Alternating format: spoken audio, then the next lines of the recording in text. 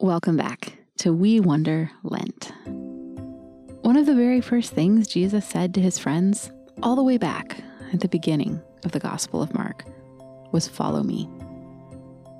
Throughout Lent, we have been following Jesus through Galilee and the surrounding areas and down into Jerusalem. And now we are almost at the end.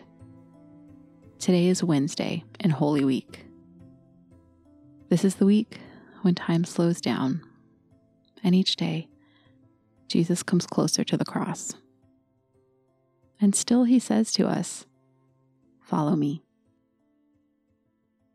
Today, we're still continuing in Mark chapter 14. Jesus has been arrested, and his friends have all run away.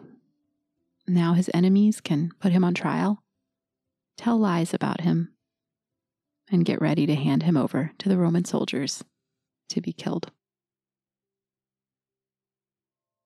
Before we begin, let's get ready to listen to God's good words together. This is a special week, and these are special words. So can we slow down for a few minutes? Can we make ourselves quiet so we can come close to Jesus? Wherever I am, I take a couple of deep breaths. Maybe I close my eyes. I relax my face. I drop my shoulders. I get ready to enter Jesus' story. Will you pray with me? Come, Holy Spirit, and help us see Jesus. Give us the grace to follow where he leads. Our reading today is Mark chapter 14, verses 53 through 65. The crowd took Jesus to the high priest. All the chief priests, the elders, and the teachers of the law came together. Not too far away, Peter followed Jesus. He went right into the courtyard of the high priest. There he sat with the guards, and he warmed himself at the fire. The chief priests and the whole Sanhedrin were looking for something to use against Jesus. They wanted to put him to death, but they did not find any proof. Many witnesses lied about him, but their stories did not agree. Then some of them stood up. Here is what those false witnesses said about him. We heard him say, I will destroy this temple made by human hands. In 3 days, I will build another temple, not made by human hands. But what they said did not agree. Then the high priest stood up in front of them. He asked Jesus, Aren't you going to answer? What are these charges these men are bringing against you? But Jesus remained silent. He gave no answer. Again, the high priest asked him, Are you the Messiah? Are you the Son of the Blessed One? I am, said Jesus, and you will see the Son of Man sitting at the right hand of the Mighty One. You will see the Son of Man coming on the clouds of heaven. The high priest tore his clothes. Why do we need any more witnesses? He asked. You have heard him say a very evil thing against God. What do you think? They all found him guilty and said he must die. Then some began to spit at him. They blindfolded him. They hit him with their fists. They said, Prophesy. And the guards took him and beat him. The word of the Lord. Thanks be to God. These are the words that God has given us to hear today. God has seen to it that each of us is here and listening right now. And not only that, but God is here with every single one of us right now. Can we talk with God about what we have seen and heard? Can I take a moment and put myself into this story?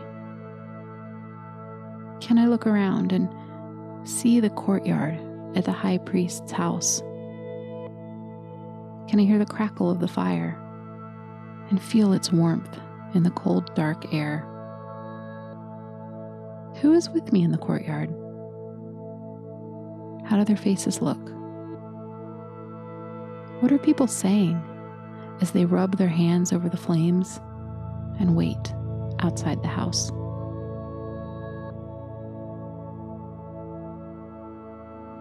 I wonder what was happening in Peter's heart as he sat outside the house where Jesus was being held. Was he looking toward the bright windows, or was he shrinking back into the dark?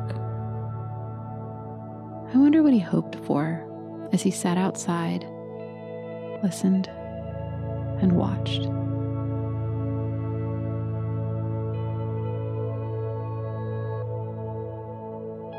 Have I ever been so angry with someone that I wanted everyone else to see how bad they are?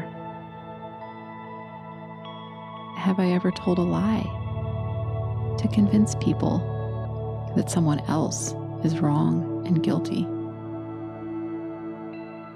Have I ever wanted to believe bad things about someone so that I can condemn them in my heart? If so, maybe I know a little bit about how the priests and the rulers on the Sanhedrin felt about Jesus that night. Can I talk with Jesus about that right now?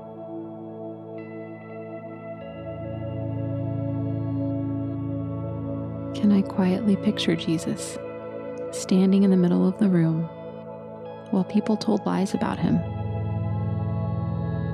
I wonder why he remained silent. I wonder why he didn't fight or argue back.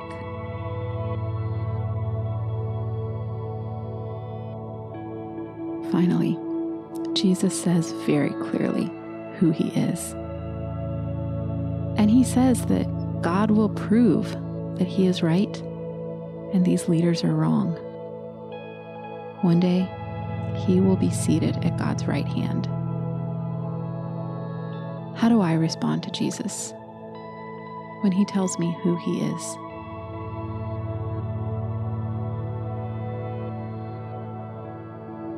Are there any words or pictures or moments in this story I want to ask God about right now? Are there any words or pictures or moments in this story I want to carry with me into the rest of my day?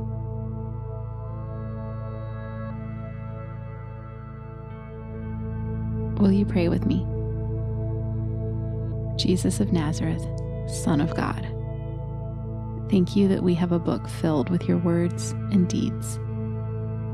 Give us the wisdom and understanding that come from your Holy Spirit so that we can know you better and follow you all the days of our lives. In the name of the Father, and the Son, and the Holy Spirit. Amen.